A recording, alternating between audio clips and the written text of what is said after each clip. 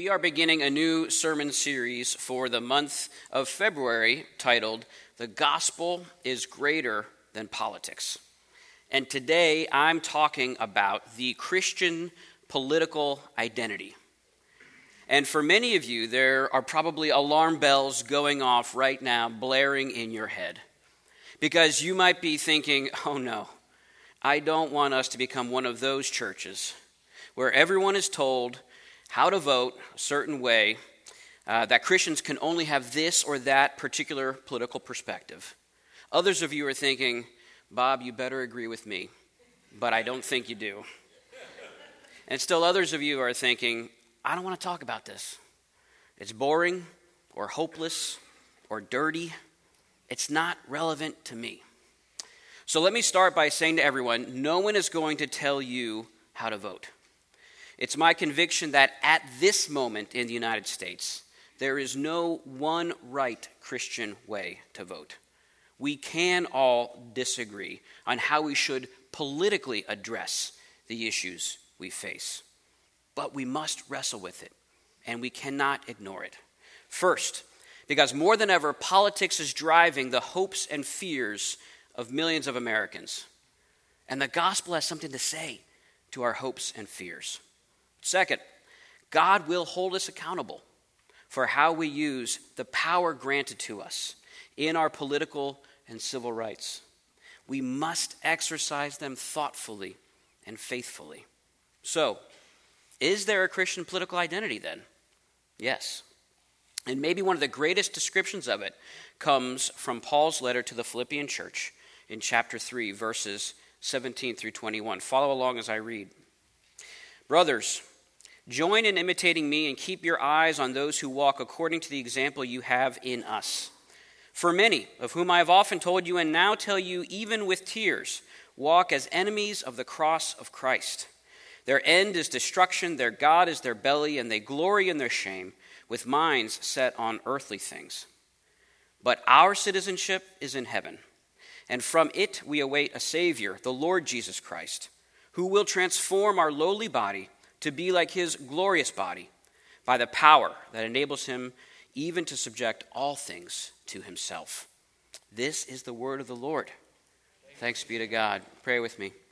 God, we're grateful for your word, and we're grateful that you promise to supply your spirit that we might understand and apply it to our lives. We're grateful that you are promising to conform us to the image of your Son, Jesus. Please do so now as we sit under your word. Please work through this message, work in every circumstance in our lives, that we might be more like Jesus and pick up our crosses and follow him. It's in his name we pray. Amen. When I graduated college in 1998, my peers and classmates were mostly going either to law school or to Wall Street. I instead took a $16,000 a year job as a political organizer for a progressive organization linked to Ralph Nader. And I did that for a year. And then the next summer, I applied to teach social studies at Christian high schools. One school called me back because I started the process so late, and it was the King's Academy in Sunnyvale. And I happened to be out in the Bay Area that late July. So we had an interview. The job was to teach senior government, civics class, and economics, also sophomore world history. I'd be teaching about American government. Now, this was a conservative Christian school. Some of their textbooks were from Bob Jones. And if you don't know Bob Jones, all you need to know is that he thought Billy Graham was a liberal heretic. So, they don't use those textbooks anymore, but in 1999, that was the case. So, the hiring committee in my interview was curious about my previous year's work. They kind of leaned in and said, when you say progressive political organization, what do you mean by that? And of course, keep it simple, stupid, I said, well, we believe that there are wealthy special interests using money to skew politics, and that's not right, and we fight that. And they leaned back and they said, we too believe there are special interests distorting politics. Neither of us wanted to get any more specific than that. They hired me on the spot. What I didn't know then was that no one else had applied for the job.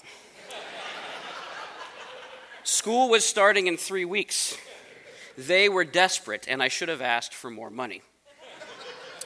Now, I ended up teaching there for 6 years. I had a wonderful time. I created an honors government class. I brought AP U.S. History to the school. It was fantastic. And I worked very hard to teach multiple angles of every issue. Enough so that my students had ongoing debates about what my true political loyalties were. You might even say that I was fair and balanced. Oh, come on, that's good. All right, now that's as it should be, because 20 years later, we can see how political identity is replacing other kinds of identities. I've mentioned in the past how there are more interracial marriages in the United States than interpolitical marriages. Now that's astonishing given our troubled history. Here's another one. More parents would be more upset that their kids married someone from a different political loyalty than a different religion. In many ways, politics is replacing religion. Politics is telling people who they can trust, who their community is, what their stories are, who their enemies are, and what the future holds. People's identities are being shaped by politics, and that's a problem, because that means it's getting easier to justify the means with the ends. It's easier to shut people out and not listen, to write them off. It's easier to be self-righteous. It's easier to be manipulated. It's easier to settle for too little. And all of us are susceptible to this. So as a church, we need to be intentional. We need to push back. We have an opportunity to show our neighbors, Silicon Valley, that Jesus is a stronger bond than political loyalties and interests. That gospel hope is far greater than any political hope. That so-called enemies can be loved and not contemptuously dismissed. A church family can be filled with all kinds of differing political views. This is one of our great projects, and maybe one of the best ways we can call our culture to Jesus. So that's why we're talking about it this month, right? We have 4 sermons on it. I'm not going to answer every question in this sermon. This is more of a 40,000-foot view. I'm not going to answer every question over 4 sermons. That's why we're going to have politics discussion night. The first one is in next week on February 9th. We're going to have sermon podcasts, right? So, you have to be patient here. We're not going to get to everything today, but we want to make a start. We want to make an effort. And what we see here is Paul is talking about political identity to the Philippian church. He wants their political identity to be Christian, to be shaped by the gospel. This means they belong first and foremost to God's kingdom, not Rome. Their salvation story is centered on Jesus, not Caesar. And the power they hope in is the self-giving love of the cross, not the sword. So that's how we're going to look at it this morning. Citizenship in heaven, Savior in Jesus, strength in the cross. So first, citizenship in heaven, Christians' political identity. This is one of the key giveaways that Paul is engaging his readers' political and national identity. He starts the paragraph sounding much like he always does. Verses 17 through 19. Brothers, join in imitating me and keep your eyes on those who walk according to the example you have in us. For many of whom I have often told you and now tell you even with tears walk as enemies of the cross of Christ. Their end is destruction, their God is their belly, and they glory in their shame, with minds set on earthly things. And then he continues on in verse 20 by saying, but our citizenship is in heaven. He's contrasting the earthly with the heavenly, as Paul does in many places. But this is the only time in the New Testament that this word citizenship is used. Why put it here? It seems to stick out, come out of nowhere. Well, the Philippians would have understood, right? Because Philippi, though it is in Greece, was a Roman colony, which meant it was settled by veterans of the Roman legions and navy. It had all the rights and privileges of any city in Italy. Its official language was Latin. Its leadership positions were Roman. Its culture was Roman. And the city's elite were Roman citizens. The colony was founded after Augustus Caesar won his battles against Brutus and Antony in the region. So the grandparents and the great-grandparents of Paul's readers were veterans that helped create the Roman Empire. No other city east of Italy looked to Rome, cared about Rome, emulated Rome as much. And the primary badge of honor and the way to advance socially was with Roman citizenship. So to tell people of this church, who let's say 30% scholars believe were Roman citizens, that their true citizenship is in heaven, it's very subversive, potentially offensive. Imagine me being invited to a Veterans Day celebration by a Christian veterans group to give a few words marking the occasion. They might expect a nice, respectful message from me. Right? You can imagine the older gentlemen sitting there. They have their hats and their medals, their badges commemorating their service. And imagine I get up and say something like, "Gentlemen, thank you for your service. But you know, your true citizenship is in heaven." I don't think I'd be invited back. Because what that sounds like is relativizing their service. They risked their lives for their country and home, but that is second or third or far down the list in importance to the spiritual reality that they belong to God's kingdom. It's suggesting that your ultimate loyalty should be somewhere other than your nation. And that's what Paul is saying here. Roman or not, you truly belong to heaven, to God's kingdom. Your identity, home, culture, your love belongs to God's kingdom. It gets your ultimate loyalty, not your country. And to the Romans, this didn't make sense. Heaven, if there is such a place, it's up here in the spiritual realm. Rome is down here on the earthly, physical realm. You can be citizens of both. You can have a dual citizenship. Keep your religion, your spirituality to yourself, right? Follow it however you like and remain loyal to Rome. This is the basic principle of pluralism. Many since have felt this way. Many in the Roman Empire lived this way. But Rome singled out Christians to hunt down and torture. Why? Because Christians know that heaven and earth overlap. There is no moat between them. And one day heaven and earth will be joined. So citizenship in heaven has implications now for citizenship on earth. First and foremost, the country of your earthly citizenship doesn't get your ultimate loyalty. Being a Christian, the way Paul describes here, is very political. Just ask a Christian from mainland China whether or not following Jesus has political ramifications. For many American Christians, though, they could nod their head at this and say, "Yes, of course, Bob, so what? I get it. Loyalty first to God's kingdom. Check." And the reason why we might not feel the tension Paul is creating is because just like in Rome, patriotism and faith have been intertwined. Many American Christians have been told, and they just assume, heaven is on America's side, and America is on heaven's side. Or at least it used to be that way, or it's got to be that way someday.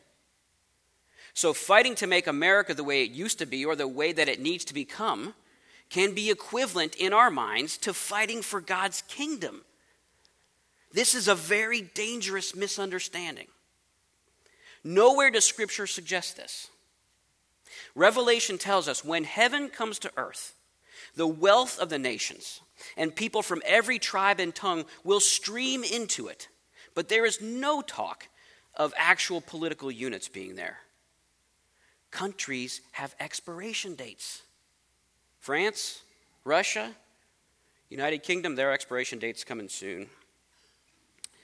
United States of America will not be in heaven with us.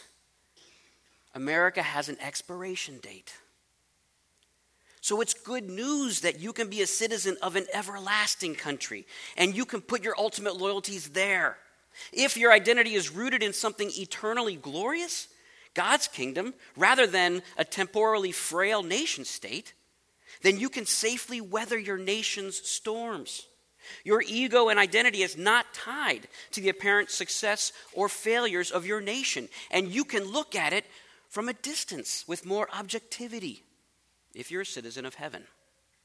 Do you see why Rome would hate Christians? But Bob, what about passages like 2 Chronicles 7:14? If my people who are called by my name will humble themselves and pray and seek my face and turn from their wicked ways, then I will hear from heaven and I will forgive their sin and will heal their land. Well, first, American people, the Americans are not Israel. They're not called by his name. But there is much blessing for a nation in turning to God. But Jesus sends Christians to all nations to baptize and make disciples in each one, not to go and build one or two faithful nations. We're going to talk about this specifically in 2 weeks. Christians are not called to move backwards in salvation history to one faithful nation in the Old Testament. We are called to move forward, going to all nations, waiting for our Savior to come. And that's our second point. Verse 20 again. But our citizenship is in heaven, and from it we await a Savior, the Lord Jesus Christ. Christians' Savior is in Jesus. These are more signs that Paul wants his listeners to make some political connections here. It's a common theme, of course, that Jesus is returning one day from heaven to deliver his people. But rarely is this word Savior used in the New Testament. It's interesting, but it's rarely used. Because you know who that word was used for? Caesar. Caesar was hailed as Savior and Lord. And Philippi's story is a story of that salvation coming to pass.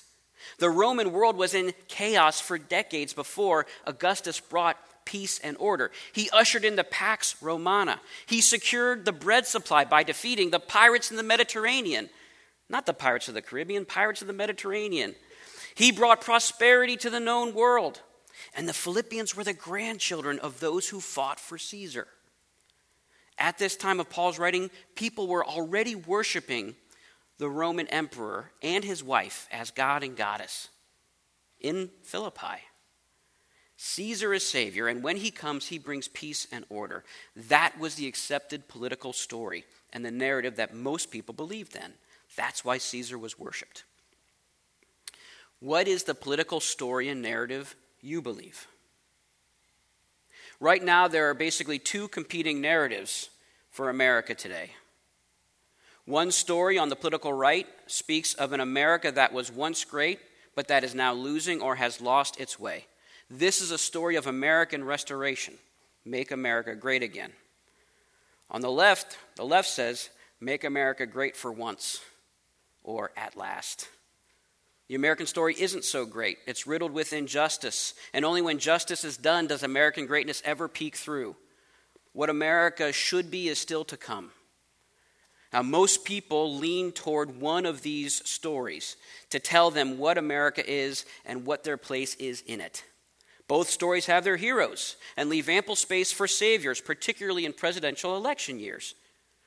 But here Paul is giving us a different story, and he gives it to us just in shorthand in just a few words, but this is the longer version. God made everything, and he made it all glorious and wonderful, with humans being the crown of that creation. And humans rebelled, and they brought sin and death into this world. But God came into the world and bore our sin and death and shame on the cross in the person of Jesus Christ. Jesus is now returning soon, bringing his glory to us. This is the story of redemption. Jesus is the Savior. We are the objects of his mercy and grace. So most Christians can admit, yes, no man or woman now is Savior. President Trump is not Savior. Bernie Sanders, Elizabeth Warren, not Savior. Barack Obama, George W. Bush, not saviors. Even Ronald Reagan, not a savior. Christians can admit, of course, Jesus is Savior. Jesus alone. But what story and narrative are they believing underneath? See, often we just put Jesus as the Savior of the story on the right, or Savior of the story on the left. Trusting and following Jesus will bring back America's greatness. Or trusting and following Jesus will extend and expand justice for everyone now. We use the story of redemption to fill out our own preferred political story. By all means, we need to trust and follow Jesus, not to make America great again or great for once, but because Jesus is coming back, and we are to be here watching and waiting for him faithfully. That's the only story to fully believe. Jesus is coming back for you, to save you, to glorify you, and millions of others because he loves earth and he loves people, not because he has a special love for America. The narrative on the right and the narrative on the left are really arguments about history. One might be closer to the truth, both might be totally wrong. All these stories are provisional hypotheses, incredibly secondary, always up for revision and recasting. So what this means is, the first fundamental truth about you is not that you are part of a shrinking and embattled majority. Or, conversely, the first and most important truth about you is not that you are a member of an oppressed minority that needs more personal rights. If you are a Christian, this is the first and most important truth about you. You belong to heaven, and heaven is coming for you. That's what verse 20 says. Now, this has all kinds of political implications. Christians should be inoculated from these narratives on the left or the right. Doomsday and apocalyptic predictions about America moving this way or that need not detain or scare us. We know who wins. And we'll talk about our current responsibilities next week.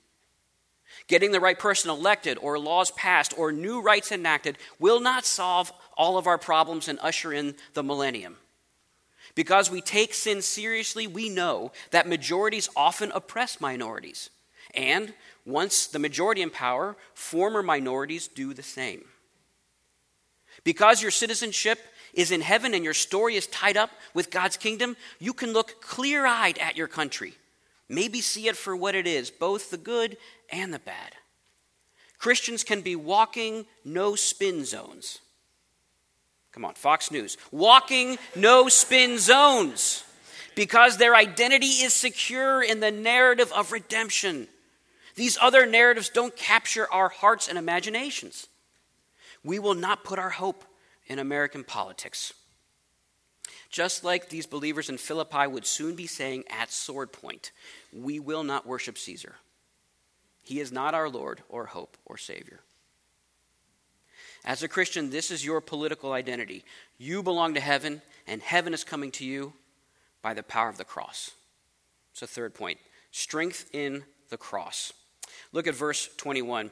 This is Jesus, who will transform our lowly body to be like his glorious body, by the power that enables him even to subject all things to himself.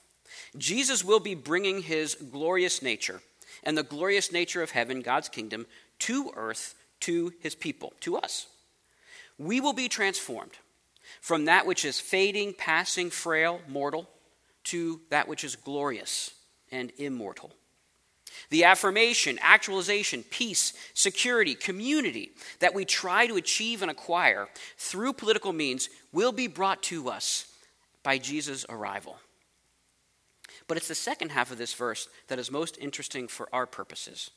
Paul says Jesus will do this by the power that enables him even to subject all things to himself. Again, this is political language, power and subjection of all things. This is what Rome perfected, extending power in order to subjugate people and keep them subjugated. The power of Rome was the power of its legions. It could direct violence in very potent ways. Rome's power was the power of the sword. But Paul here and elsewhere says it is Jesus who subjects all things to himself. How does he do it? What are his means? Well, just earlier in this letter to the Philippians, Paul said in chapter 2, a famous passage, he says, Christ Jesus, who though he was in the form of God, did not count equality with God a thing to be grasped, but emptied himself by taking the form of a servant, being born in the likeness of men, and being found in human form, he humbled himself by becoming obedient to the point of death, even death on a cross. Therefore God has highly exalted him and bestowed on him the name that is above every name, so that the name of Jesus every knee should bow in heaven and on earth and under the earth, and every tongue confess that Jesus Christ is Lord, to the glory of God the Father. Jesus conquers and subjects all things to himself by the self-giving, self-emptying love of dying on the cross. Of course love is mightier than the sword. Of course only love can truly rule. We all know it has to be this way. Even the stories that Hollywood tells say this. The cross is more powerful than the sword. So Christians needn't be impressed with the sword, with current political power. Too often Christians are seduced by the power of the sword or resort to the power of the sword. But love is stronger And love is the abiding reality of the kingdom that is coming. Our country, every country, works by the sword. Ultimately, we pay our taxes and obey the law because the state can use the sword to confiscate our property or take our freedom if we refuse to comply. The really tricky thing about democracy is the state is based in the consent of the governed. So every voter, metaphorically, is holding a sword. And as Christians, we cannot escape that. And next week, we'll look at that responsibility and what should be done with it. But because we know love is mightier and victorious over the sword, we use the sword reluctantly, sparingly, temporarily, because we know the true Savior is coming, and by the power of the cross, the power of love, he will subject all things. So like what we saw in Congress this week, Republicans whooped the Democrats again. Politics, like in football, is about imposing your will on your opponent. You are trying to subjugate them, and they're trying to subjugate you. It's one of the things that makes politics a dirty business. And in that kind of scenario, it's easy to hate your opponent. Can you ever imagine these Republicans or Democratic members of Congress weeping for each other in love? Wouldn't that be amazing? But that's one of the differences between the sword and the cross. Look at verse 18. Paul says, "For many, of whom I have often told you and now tell you even with tears, walk as enemies of the cross of Christ." Paul is weeping over people who he calls enemies of the cross. They are likely people who might actually call themselves Christians, but reject the way of Jesus. These are enemies. And Paul says he is weeping for them. That's what the cross can do. It enables you to love your enemy. It enables you to want them to receive the same kind of mercy you've received from God. Jesus conquers and wins, but he does it by love. It's the only victory that's permanent.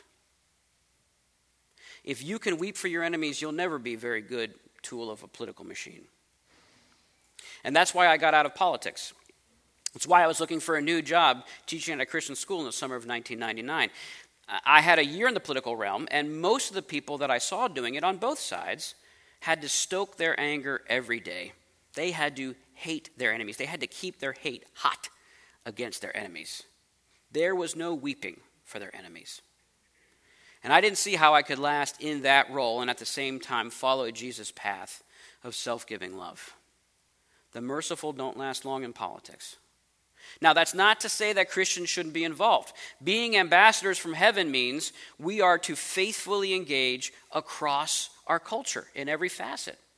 But we bring heaven to that part of our culture. We don't have our culture take heaven from us. And that's what was happening to me. So I had to get out.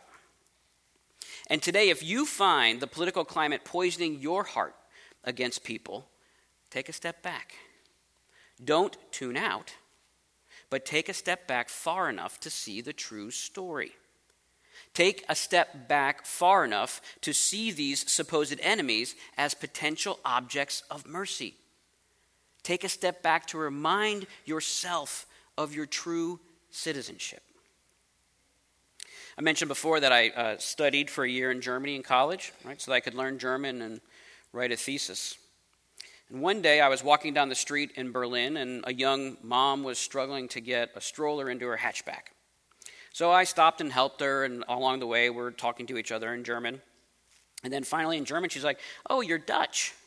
I said, "No," but that's a great compliment. "No." She's English? "No." And she rattled off a few other nationalities. Finally I said, "I'm American."